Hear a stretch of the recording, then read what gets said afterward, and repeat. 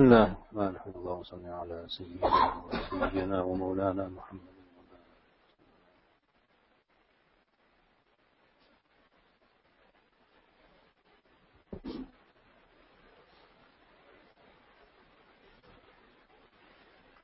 We are in Surah Al-Ahzab, Surah number 33, Ayah 38.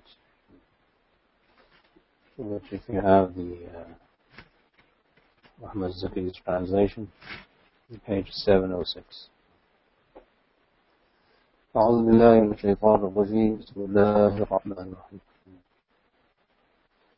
ما كان على النبي من حرج فيما فرض الله له سنة الله في الذين خلوا من قبل وكان أمر الله قدرا مقدورا. الذين يبلغون رسالات الله ويخشونه ولا يخشون أحدا إلا الله وكفى بالله حسيبا. As one of the major themes of the surah is to inform the ummah of the Prophet ﷺ's status, his mission, and to show Muslims that they cannot go against the Prophet ﷺ in any matter or affair that pertains, relates to their akhirah and their salvation and their success, and that hurting the Prophet ﷺ is not an option for believers, as that would drive them away from Allah's rahmah and mercy. Here, Allah subhanahu wa ta'ala, as I said, employed the institution and the ministry of the Prophet ﷺ to prove a point. The point, as I discussed and we heard last week, that the divorced wife of an adopted son is not a legal wife, and the wife who is divorced does not become a mahram for the father who is a legal guardian. And therefore marriage with that person is allowed in Islam, even though people may look down upon it as taboo. So Allah subhanahu wa ta'ala proves that the Nabi is not only going to do what is good for him, he's going to do what's good for everybody. So he didn't want to marry this person, but then he did. Through the instruction of Allah subhanahu wa ta'ala, it's a divine order that he wanted to do this. So Allah then says that it is not inappropriate, there is no constraint for a Nabi in doing what Allah has allowed him to do. فِيمَا فَرَضَ اللَّهُ لَهُ. Here the word farada doesn't mean necessarily ordained as an obligation, but sanctioned, meaning allowed. So when Allah allows a Nabi to do something, people should not think or believe that it is wrong. When Allah allows something as halal, there is benefit in there is khair in it, even though you may not see it and you may not understand it at that time. So for the believing male and the believing female, for them it is better to acquiesce and say, this is what Allah wants, and this is what we must concede, and not fight internally, mentally, culturally in society and say, we don't believe in this anymore. So it's not contextual. What Allah ordains, meaning when Allah makes something halal, it is not contextual to the society. And you will see this in one of the ayat, inshallah, if you get there today, that the role of a Nabi, especially when he is the last Nabi, is not going to be limited to the tribal customs of Arabia at that time. Very necessary for us to believe it, not understand it, believe it. So, if there was a custom that the Quran repealed, rescinded, uprooted, reformed or amended, then that is the role of a Nabi. A Nabi is there to show you what is halal and what is haram. A Nabi is not there to say that in this context, in your society, you don't like it, therefore I won't like it either. He's not there to appease the masses simply because he feels that he may lose them. It's not a PR thing for the Prophet, as you will see here, right in this ayah. Yeah. سُنَّةُ اللَّهِ فِي الَّذِينَ خَلَوْا مِنْ قَبْلُ. This has been the norm of Allah in those who came before you, who came before Him. Meaning previous prophets also went through this exercise of legislating that which is halal. Even though it may have been odd at that time in the eyes of the people around them. So the halal haram issue is not contextual or subject to the approval of people, because the approval of people, it is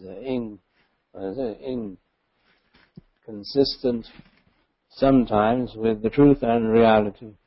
People may get things wrong. So it's inconclusive. So when you go to a legislative body and they have a suggestion, a proposal, and then the state legislates it through a bill and they pass the law, okay, that law may be contextual in today's society because usually it's based on utility, the benefit and the risk and the harm discussion. It may change in 20 years. The speeding limit was what, 70? Sometime back. Now, because of a certain contingency in the oil market, it became 55. And you never know, with no oil and electric cars, it may go back to 100 or whatever. That's contextual legislation. You understand? This is a very simple example of how legislation changes according to the context, and that is allowed in Islam as long as it remains inconclusive in its understanding that this is the truth or this is falsehood. So there is not a question of truth or falsehood with legislation. It's a question of whether the policy works, whether it's effective or ineffective. In what is halal and haram, it has to be conclusive. Because halal means Allah allows it. And haram means Allah allows it. It has to be conclusive. It becomes part of your aqidah. We say pork is haram because Allah says so. Not because there's harm in pork. That's a secondary debate, not a primary debate. Right? We say marriage is halal in Islam because Allah allows it, not because it's useful. Right? Or there's utility in marriage and procreation. Modern day society is at the heck with marriage. We can procreate without marriage. In fact, we can procreate without couples. So the utility discussion in what's halal and haram is futile because it's not based on what's conclusively good or evil. It's based on wahi. Wahi comes from Allah. So when Allah says this is halal, it means it is halal for the end of time. Until the end of time, because it's halal period.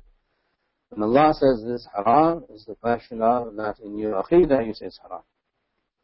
In your worldview you say it's haram. Now, if you say that we can now raise pigs in such a way that will be the most hygienic thing, object on the planet, we'll say it's still haram.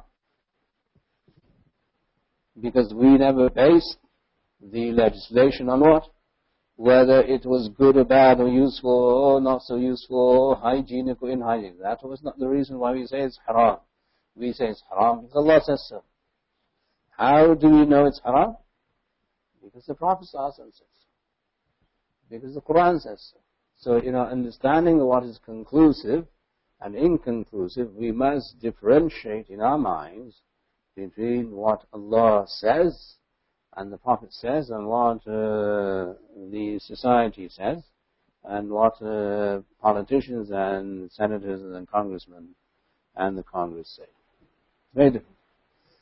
What you can say is that anything that is not mentioned in terms of being halal or haram, that issue may be debated, like policy issues, the speed limit and this and that, and how to run your hospital, and how to run your business, and your taxations and whatever. Because they have not been discussed the way these issues have been discussed. So Allah subhanahu wa ta'ala says that the divorced wife of an adopted son is halal for the legal guardian to marry because there's no blood relationship. And Allah used the Prophet ﷺ to demonstrate this. And there should be no blemish on the Prophet ﷺ for doing this, even though he himself didn't want to do it.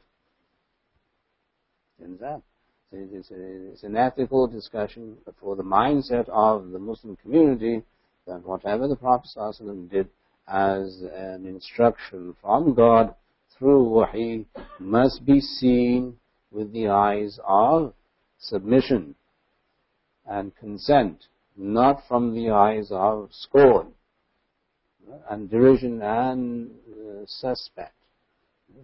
You can't do that just because you're here. Otherwise it becomes an issue of your iman and your faith in Allah subhanahu wa ta'ala. You may not understand it, which is fine. But then you're not obligated to understand it. You're not God. And you're definitely not the Prophet. Anyway, وَكَانَ أَمْرُ اللَّهِ قَدَرًا مَقْدُورًا. Allah's command is always going to be done. It's always destined, it's always decreed, and that's the way Allah subhanahu wa ta'ala works. But He won't use everybody for His will to be done. He will only use the Nabi, the one who has the staying power, the stamina, the consistency, the sincerity, the devotion, the dedication, and the patience to do what Allah wants him to do. He will not use other people. He will only use one person, and that is the Nabi. الَّذِينَ يُبَلِّغُونَ رِسَالَاتِ. Who are those people whom He uses to execute His command? Those who promote and convey His messages, the messages of Allah. يُبَلِّغُونَ رِسَالَاتِ. وَيَخْشَوْنَهُ. And those who fear Him and care about Him. وَلَا يَخْشَوْنَ أَحَدًا إِلَّا اللَّهِ. And those who don't fear nor care for anyone besides Allah. As I said, you need to be devoted, you need a lot of staying power, you need stamina, you need resilience, you need resolution, you need to be conforming with Allah's will all the time. And there's only a group of people who can do that. And who are they? They're the prophets.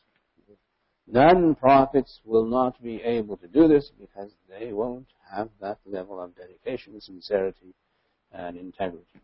That's why these ayat appeal to us, to show the merit and honor that Allah has given to all the prophets in the Quran.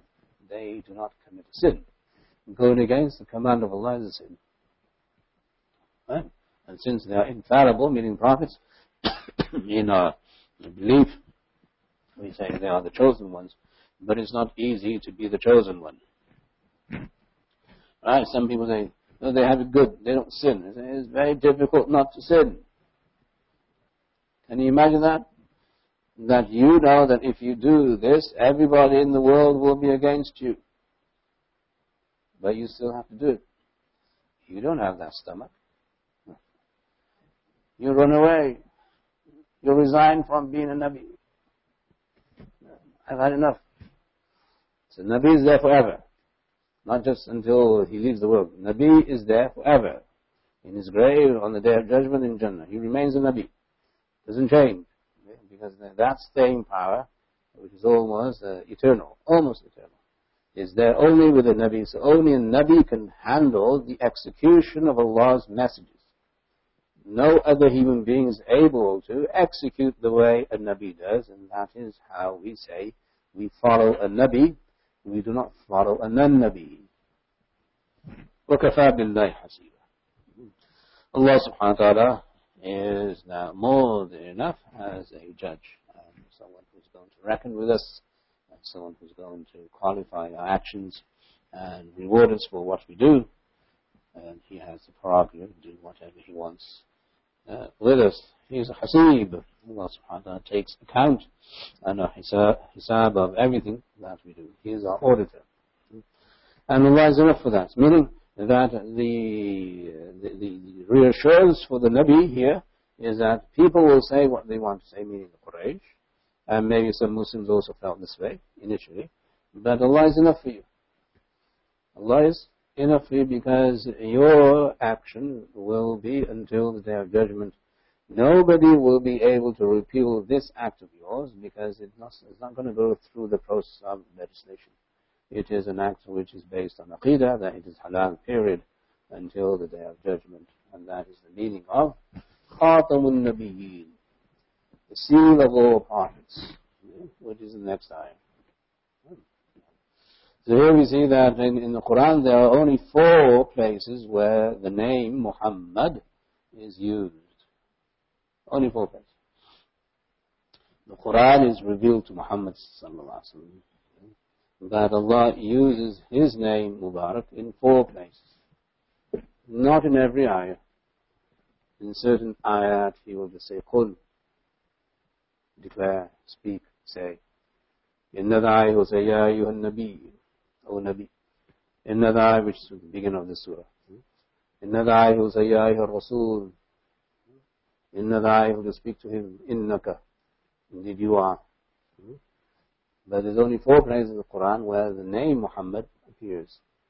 This surah is one of them. And the reason for that are many, which we don't have time to get into. But you will see, as we explain this ayah, that Allah subhanahu wa ta'ala uses the name of His Habib very sparingly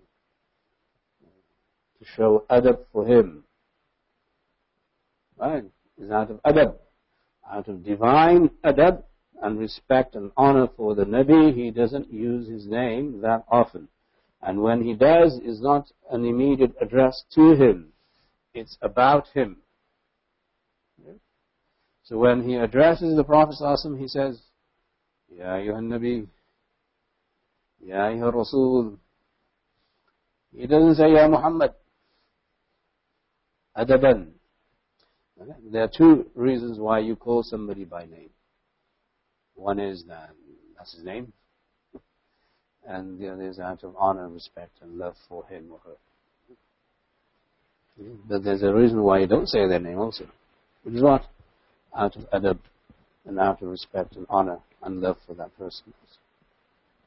Right?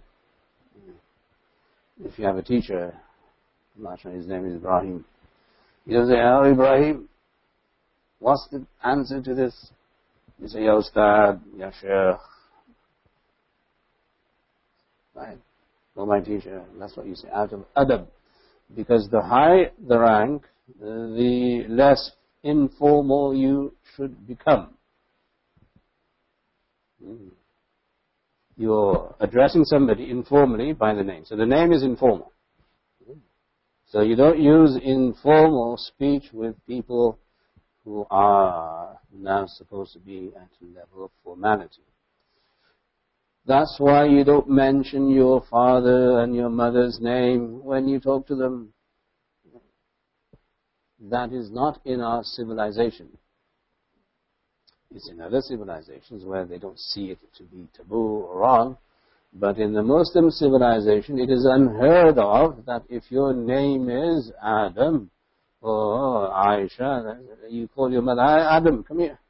Or Aisha, come here. That is disrespectful as a civilizational code. Not because it's haram. That's not the adab. You don't do that. There's a formality between you and your parents, or there should be a formality between you. There is a separation. They gave birth to you. In the very least, show the adab. Respect. They say, oh, that's all nonsense. That is not nonsense. It is the pristine adab and etiquettes of a civilized civilization that you don't talk to your parents the way you talk to each other, and the way you talk to your neighbors, and the way you talk to your friends. You don't address them that way. You can't. Right? Some people may say it's makruh. Others might even say it's sinful. We may not go that far, but whatever it is against the civilizational code of the Muslim Ummah that you address your parents by their names. And we take the lead of Allah, where He doesn't address His Habib, His Nabi, by saying, "Oh Muhammad." Right, so is Ya Rasulullah. When we go to His grave Mubarak, what do we say? Salatu salam alayka ya Muhammad. Do we say that?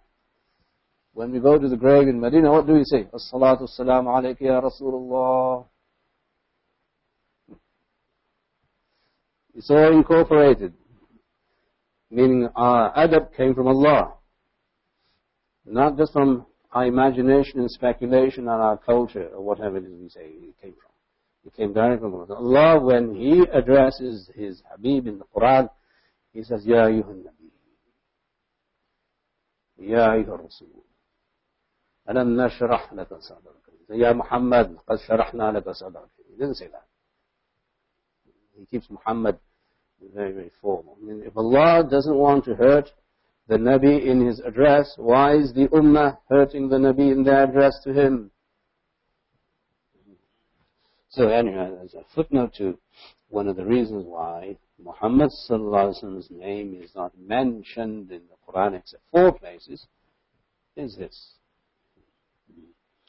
ما كان محمد أبا أحد من رجالكم ولكن رسول الله وخاتم النبيين.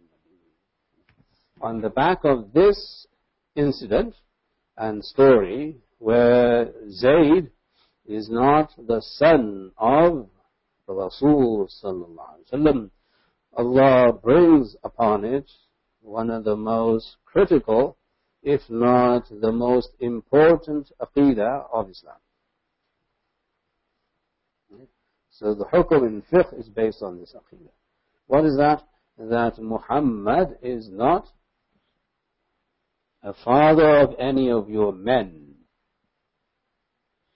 ما كان محمد أبا أحد من رجالكم. He is not the father of any of your men. Did He give birth to a son? The son that He gave birth to, Ibrahim, he died in his infancy. So Muhammad is no longer the father of any of your sons, meaning in his legacy, there's no son. Think about it. If the Rasul of Allah sallallahu alaihi wasallam did not have a son, and then in society, if you don't have a son, you mustn't freak out. He had 4 daughters. And because he had 4 daughters, what did he say? Anyone who raises 4 daughters is like me, and he will be forgiven. see how the honor comes into raising a family. And you don't have these social hang-ups, taboos and stigma, as many people unfortunately have. I don't have a son. So Allah says, مَا كَانَ مُحَمَّدٌ أَبَا أَحَدٍ مِّن رِجَالِكُمْ. Your Rasul sallallahu alaihi wasallam didn't have a son that lived, survived. The one he had died, Ibrahim alayhi salam. So don't be so finicky, and don't be so brittle in your societal outlook that it doesn't have a son. Never mind that, Aisha didn't have any children. Did any of the wives have children besides Khadija?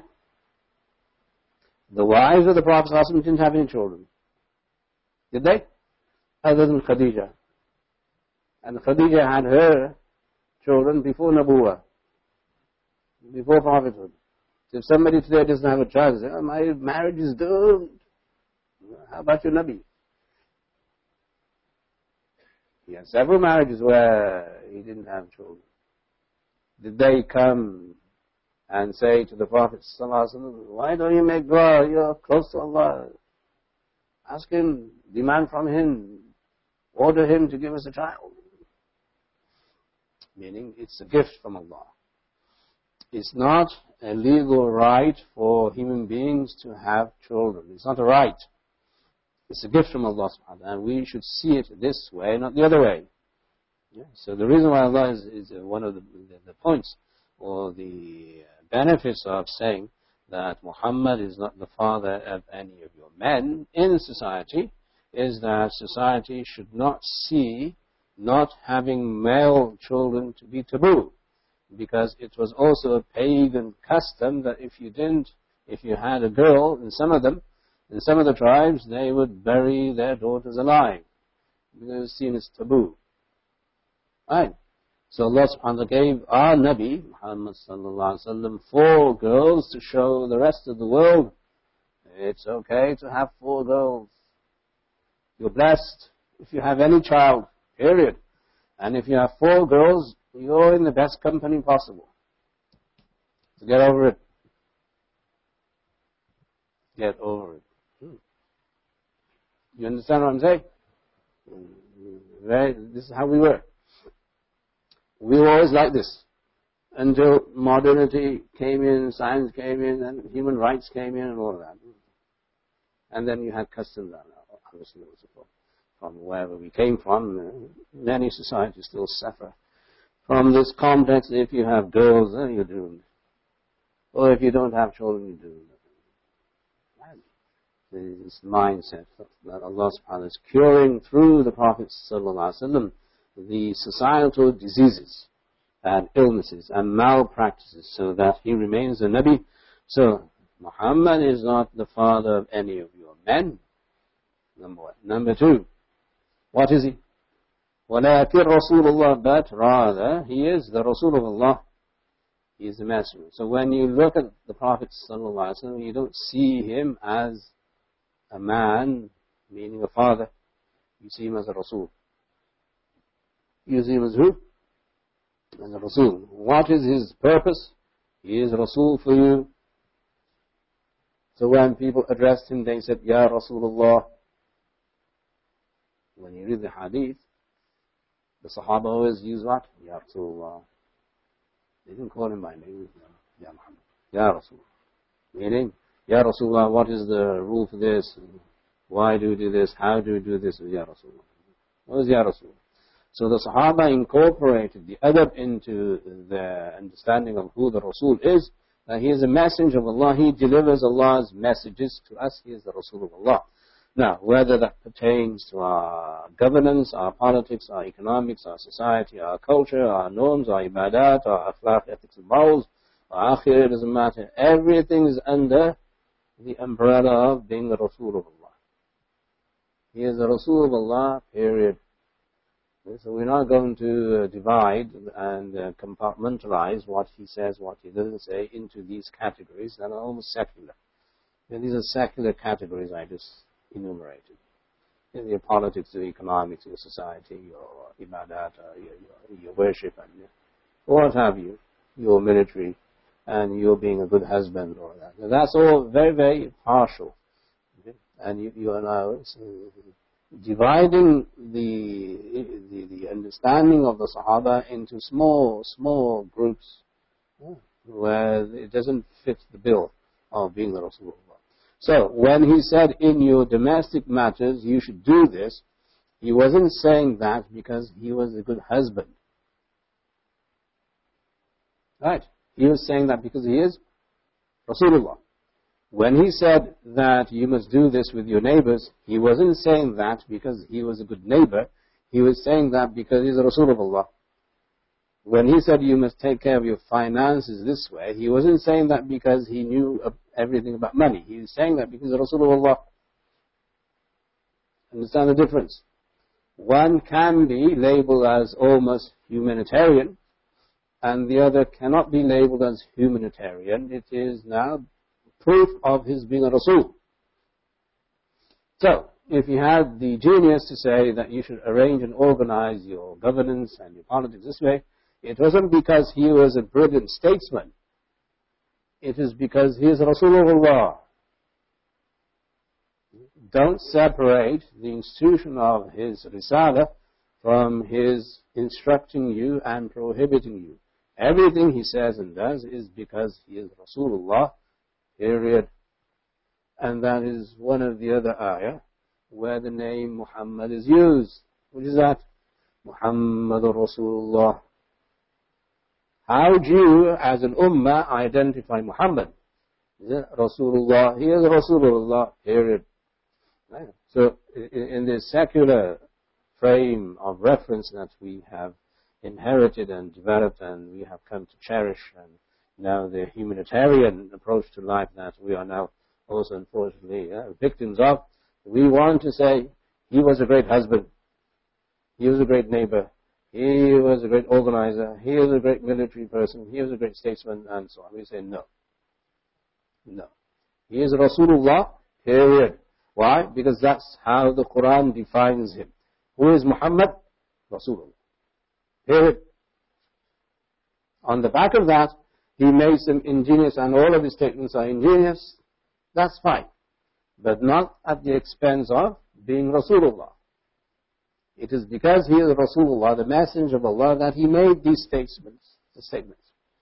As opposed to a scientist, that when a scientist makes a statement, it is because he's a scientist.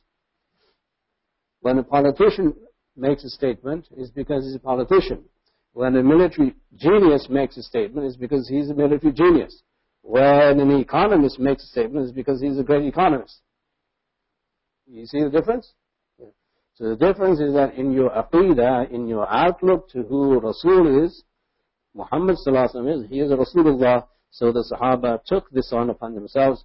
Whenever they addressed the Prophet sallallahu alaihi wasallam, they would say, Ya Rasulullah. Right? So this ayah is proof that this is how the Sahaba saw the person who is Muhammad sallallahu alaihi wasallam. ولكن Rasulullah, he is the Rasul of Allah, وخاتم النبيين, and the seal of all prophets. The seal of all prophets, meaning in matters of receiving divine inspiration and knowledge, and in matters of execution, the execution of the divine word and command, he is the Nabi. And he's the last. So no one after Rasulullah sallallahu alaihi wasallam can claim that they receive instruction from God, from the divine, directly or indirectly, and nor can they say that they have the prerogative to change what he has already ordained. There are two types. Right? So some people say, well, I don't have Nubuwwah, but I think I should change this for the betterment and for the improvement of Muslim societies and so on. Both doors are closed. The doors of divine legislation and the doors of divine inspiration. Both doors are closed. You understand what I'm saying?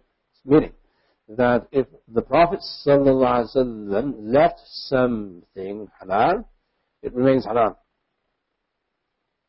If the Prophet ﷺ said, this is what's going to happen to you when you die and you go to your qabr, that is the truth. You cannot contest that because that's where Nubuwwah stops. That's where divine inspiration and divine instruction stops with the Nabi sallallahu alaihi wasallam. And Abu Bakr radiallahu anhu, when he took on his first day, or before he took on the first day of his in the masjid, he used another ayah in which Muhammad sallallahu alaihi wasallam's name is used. And what is that? وَمَا مُحَمَّدٌ إِلَّا رَسُولٌ. The third ayah. That Muhammad is nothing except a Rasul, meaning he is not here, we have no Risala left, we have no Nubuwwah left, we have no divine instruction, nor do we have the divine prerogative to change what the Prophet ﷺ has left. He said, I'm not a Nabi. His declaration was that, I'm not a Nabi, nor is anyone of you here a Nabi. Wahi has terminated, period.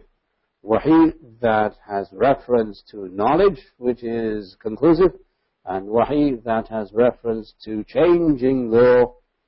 Both types of Nubuwwah and wahi have terminated. Khaatim al-Nabi. This is our aqidah. Anyone who does not believe in this doesn't believe in this ayah, and therefore will not be a Muslim as it has been declared in the past century by all the ulama in the world, in the ummah, that anyone who does not believe that the Prophet ﷺ is Khaatim al-Nabiyyeen is not a Muslim. And that is one of the most resounding forms of ijma', consensus of ulama, that you will find in Muslim history post the Tabi'een, time of the early scholars of Islam and so on. That is, it's an important issue. Now, what does this mean? Khaatim al-Nabiyyeen. Khaatim al-Nabiyyeen, what does that mean to us? Okay, the Aqidah is fine. We believe that only the Prophet ﷺ has prerogatives from Allah subhanahu wa ta'ala to inform us and to instruct us. But what does it mean for the Ummah? What it means for the Ummah is وَكَانَ اللَّهُ بِكُلِّ شَيْءٍ عَلِيمًا. Allah is very much aware of everything. Allah knows everything. بِكُلِّ شَيْءٍ. Allah knows everything. Meaning, whatever could be given as divine instruction has been given to the Prophet ﷺ. Whatever has been given in terms of what is halal and haram has been given to the Prophet ﷺ. What is left for the Ummah? The understanding of that. So the understanding of Nubuwwah and divine instruction is still there. That is called the Fiqh. How do we understand Wahy? The Quran has been revealed and we have it here, mashallah, in the form of this Mus'haf, a book. Right? How do we understand it? That is left in the Ummah. The pursuit of understanding Wahy, that is still there. That can't stop. Otherwise you won't have a Muslim civilization. Wahy has stopped. And the execution of Wahy through the Prophet ﷺ has stopped. Nothing's going to change that. But the understanding of Wahy, that hasn't stopped. In the understanding of Wahy and Nubuwwah, you will create a group of people that do what? This. Seek, learn, and then teach knowledge, and then inform others about what they understand. That's the how do you understand the Sahaba, when they heard this ayah from Abu Bakr, that وَمَا مُحَمَّدٌ إِلَّا رَسُولٌ, the Sahaba said, this ayah has always been there in the Quran, but when Abu Bakr recited this ayah that Muhammad is only a Nabi, a Rasul, and people before him also left this world, then it was as if we understood the ayah for the first time. It dawned upon us. The meaning of the ayah dawned upon us for the first time, even though the ayah was revealed to the Prophet ﷺ, even though the ayah is in the Quran, even though we have recited the ayah, the first time we understood this ayah is when Allah spoke it. So the understanding of Wahy is still there. And that's through generations, one generation after another, one generation. How do we understand the meaning of the Quran and the meaning of the Sunnah? It is through effort. So there are two levels. One is at the community level, and one is at the individual level. So if you have an individual understanding, the community must be able to verify your understanding and agree with it. You can't be a rogue and say, this is my understanding. The community must appreciate your understanding. That's how societies work. Does it not? You have to prove your point. You have to defend your theory. What is this pursuit of a PhD? Everybody's in awe with the PhD issue, which is good. Academic standards and bars are very good. If you have a theory, albeit a scientific theory, albeit something that is another theory, then the way your mentors and the people who are going to be in front of you, when you defend your theory, they're going to be very rigorous. And they're going to challenge your theory and say, it doesn't make sense here. You're going to make sure that everything is factual, the evidence is there. And after they've said, okay, you have defended your theory enough for us to say, you will be given and granted and blessed with a PhD degree. That's your individual theory. Right? You understand what I'm saying? Likewise, when you have an individual understanding of the Quran and Hadith and Sunnah, the community must verify it. If the community of scholars do not verify your theory, then it will not be accepted as a normative practice. Nor can we afford to do that, which, by the way, is also in the Quran. وَيَتَّبِعْ غَيْرَ سَبِيلِ الْمُؤْمِنِينَ. The Quran says that those who follow the path other than the path of the believers, they are not good people and so on. Their fate is destined elsewhere. Right? So what we are saying here is that the Nubuwwah climatized and culminated with the Prophet ﷺ. Wahi stopped with him, but the understanding of Wahi continues. It continued with Abu Bakr and the people around him. It continued with Umar and the people around him, with Uthman and the people around him, Ali and the people around him, and it continued with the scholars around all the Muslim community until today.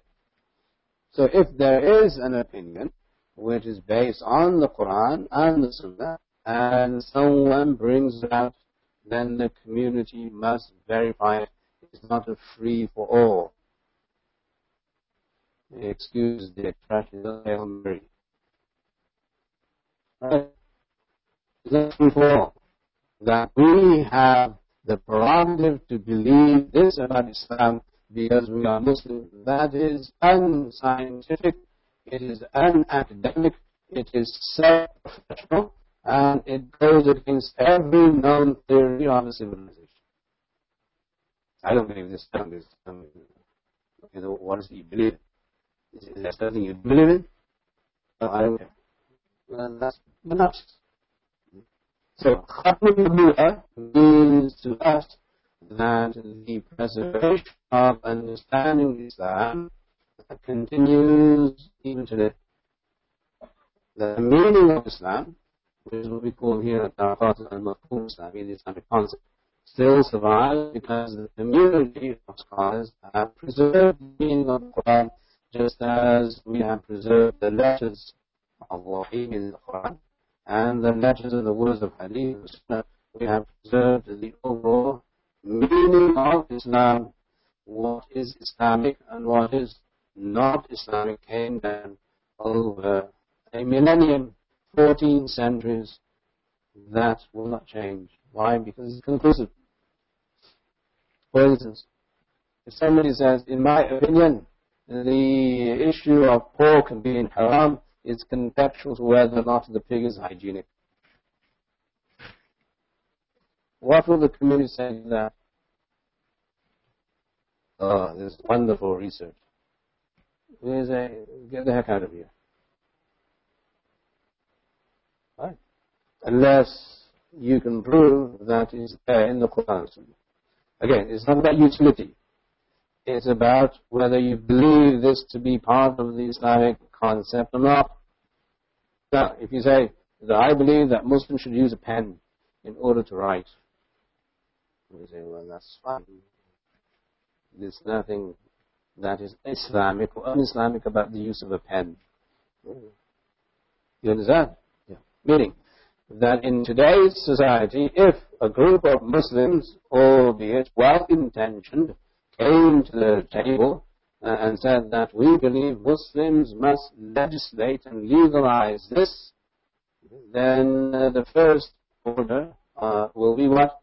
Does the Quran and the Sunnah and the Ummah say something about this or not? If they've already said something about it, then it's a closed matter. We're not going to reopen that door for reinterpretation. If they haven't said anything about it, it's open for discussion. And that's the difference between policy and fact. So in the Islamic legislation, there's fact and there's policy. In matters of policy, you may legislate because there's nothing there in the first place. In matters of fact, not a theory. Fact. So if somebody says water doesn't boil at 100 degrees, but my theory is that water doesn't boil at 100 degrees. So we don't care about it. Are you going to tolerate that? Because that's a scientific fact. I mean, given the circumstance, I'm not saying that in space water doesn't boil 100 degrees. We're not saying here on the ground, on Earth. Given the environment that you live in, water boils at 100 degrees, I would hope, right? You teach your children that. And sometimes you have variations because of whatever the environment or the pollution, whatever. But it's still a scientific fact. If you want to say that we will no longer teach this because nobody wants to believe this anymore, you say, well, that's up to them. You can't change the fact because people like or dislike the fact. That is what Khaatim al-Nabiyyeen is. You don't have any recourse to the divine will anymore. The divine will has already been revealed in the Quran, in the Sunnah. The Sahaba understood it, and then they transmit it, and it has come to us. We receive it the same way the Sahaba received it, and that is the meaning of the Jama'ah, that we believe in the community. We as Muslims believe in the overall understanding of the community. We don't go solo on affairs that the community has resolved and agreed upon since the time of the Prophet ﷺ and the Sahaba. We don't go against that because that we understand. Well, they were men. They were not just men. They were selected to be the company of the Prophet ﷺ. They have a high order and a hierarchy, and they have a higher rank than we ever will. And that is the discussion that comes with Khaatim al-Nubuwwah. Khaatim al-Nubuwwah, the finality of prophethood, is the most central aqidah in Islam. Okay? That the wahi terminated with the Prophet ﷺ, but the understanding of wahi continues until today, as long as it conforms with what we call the early understanding of the Sahaba and the Tabi'un. Now, many issues in Islam were not discussed at that time, and they remain open for discussion, but we don't know which until we study them. Problem with the modern day Muslim, especially here in the US and North America in general, is that everybody assumes that these points were never discussed and never resolved. So you have to be careful. Somebody asked the question that how come I don't find any discussion on this scientific issue in books. So I said, which books were you looking at? He said, in English books. I said, the Islamic heritage of knowledge is not in English books. It's a new phenomenon, English, for the Muslim Ummah. All of these issues have been already discussed in Arabic books, in Persian books, and in books in Urdu. So I don't know those languages. I said, how are you learning Islam if you don't know these languages? At least Arabic. It's not written in English. I said, well, when you want to become a scholar of Islam and you don't want to learn Arabic, Assalamu alaikum. That ain't happening. It's not possible for you to understand Islam if you don't know Arabic, because you're going to have to read the Quran. Translation doesn't cut it. Everything for the scholar is lost in translation. Everything, and I mean everything. Right? Now you say, well, only scholars can understand. Yes. That says only someone who knows math can learn physics and calculus and read Einstein. The same way. Well, the Sahaba's language is Arabic. And they knew the language of the Quran. They didn't have to go to school for that. It was there in their blood. It was in their culture. They lived it, they breathed it, they became it. And likewise their students, and likewise their students. We don't have that facility anymore, so we have to go through the mill and learn the tools by which we can understand what the Quran and Sunnah is saying. So until you want to make that effort, I suggest you take your knowledge from others who know how to read that. So that's blind following, is it? Why is it blind following? If you're not a mechanic and you know nothing about your car, and you say, no, let me do this myself, I say, okay, good luck with that. That's a kind of, piece of metal and wires put together. This is your salvation, this is your success in this world and the world hereafter. And you're saying that me. So based on my understanding, I think Muslims should have this thing. No. That is wrong, period. Now, that doesn't mean to say you don't read books about Islam in English. We're not saying that. You can read any book under the sun in any language, be my guest. That's what we're all about. That's how the civilization goes. But in order for you to have a formed opinion that counts as an opinion about any issue, you need some qualification, certification, some guarantee from others with you around you that if this person has an opinion, that opinion should be listened to and respected. That comes from the community. A Sahabi, the companion of the Prophet ﷺ went to a village after the Prophet. Many years, 20, 30 years, a village where there were, mashallah, a good amount of Muslims. He went to the masjid and they said that, you are a Sahabi of the Prophet ﷺ, please lead the congregation. Few people. So he asked, how many people come? Many people come. So I'm not leading. But you're a Sahabi. He said, you know me to be a Sahabi. They won't know me to be a Sahabi. And in their eyes, I'll be a foreigner. I'll be a newcomer. I'll be a stranger. I'm not leading. You understand? You preserve Islam before you preserve your nafs. It's not about the nafs. I'm the Sahabi, I'm going to lead. I have the prerogative. No. This is about their understanding of Islam. They don't know me from Adam. I'm a stranger. I'm a traveler. You know me because of the reason you know me. But when 50 other people come for Salat, they won't know me. I'm unfamiliar to them. So before I start to lead you, I need to live here for 3 days. And then people know me. And then they can say, okay, he's a Sahabi, he may lead. You understand? If you are unknown in the community of scholars, you cannot have an opinion that is bound to influence and affect the rest of the ummah.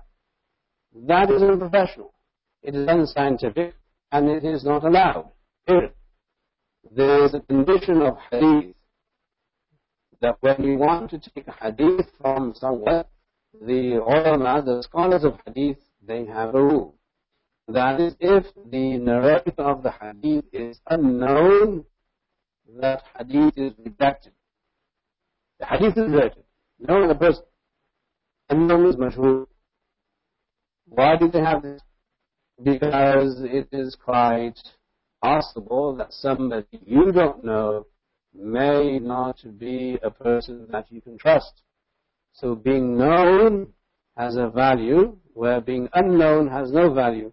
So when you're not known in the community of people who are experts and professionals in that community, it is better to avoid the unknown, even as common sense, rather than say everybody should have an opinion. So Khaatim al-Nabiyyeen means that Allah subhanahu wa ta'ala gave wahi to Rasul sallallahu alaihi wasallam and it terminated with him.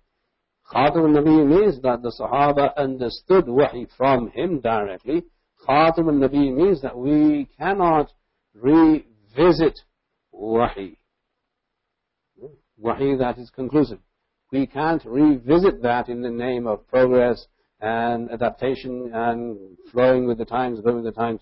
That which has already been conclusively decided, we won't change. We can't, because that will mean that we are also now saying that we have access to God's will. That we are also a Nabi, we are also a prophet. We don't say that, we don't do that. So you will err on the side of conservatism and say it is best for us because we don't know what is God's will on this issue and on this issue and on this issue. If the Quran and Sunnah has already expressed God's will, we will follow God's will as proven by the story of the Prophet ﷺ marrying the divorced wife of his adopted son. even though it was wrong in society. Allah said, marry her. Right? This is Khaatim al-Nabiyyeen. This is Khaatim Nubuwwah. And this is how Muslims must resolve their tensions of today, that differentiate between what is conclusive and what is not conclusive. That which is conclusive you don't touch. It's a done deal. It's a closed door. That which is inconclusive you may still discuss and debate and argue and legislate or not legislate. That will become a policy issue, not an issue of your faith. And that's how you separate the two. But nobody has the prerogative to say that I believe God wants us to do this. Neither Abu Bakr, nor Umar, nor Uthman, nor Ali. They never claimed it, and that's why they were successful. Today, Muslims want to claim this is God's will. But God's will is expressed in every human being. Right. Have you heard the news lately? That God's will is expressed by all these people who are perpetrating whatever they're doing in the name of goodness and welfare for the people at large. And you have criminals and people who are supposed to deal with criminals. They become criminals, and people who are causing bloodshed all over the world. And you're saying God's will is expressed in every human being. Give me a break. And give yourselves a break too. Right? Understand that Allah subhanahu wa ta'ala chose one man to be the last prophet. Okay? Understand that, appreciate it, acquiesce to it, submit to it, and then love him for that reason. That's Allah's fadl. That's Allah's rahmah on one man. In Islam, we follow one man. And that's the reason he did not have a successor who was a male. Right? No male successor for the Prophet sallallahu alaihi wasallam. And even the daughters he had, 3 of them died before he left the world. And the 4th one died 6 months after he left the world. Right? There is no progeny that we can say was with the Prophet. People will say, let's follow Fatima, let's follow this Zainab, let's follow Kulthum, and let's follow the other daughter of the Prophet sallallahu alaihi wasallam. Nobody would make that claim of nepotism and favoritism and saying that we follow the Nabi and his offspring. Allah kept it that way so that everybody who followed him because he is RasulAllah, not because he is the father of so-and-so and so-and-so. Yeah. Tribalism was abolished. Nepotism was abolished. Favoritism was abolished through the institution of Khaatim Nubuwwah, so that the Ummah knows wherever you are on the planet, you are going to follow one person, one human being. So Islam is the tradition of following a human being. Khaatim Nubuwwah is a human being. It's not abstract philosophy. No. It's not a concept. He is a human being. You follow him, period. Unlike what people may suggest today, that we don't need to follow human beings anymore because they make mistakes. So in our Aqidah we say, prophets don't make mistakes. They are infallible. Allah kept them infallible. And when there was a danger of them trying to appease society and community, Allah would save them from that and say, it doesn't matter what the community says, you're going to do this because you are the Nabi.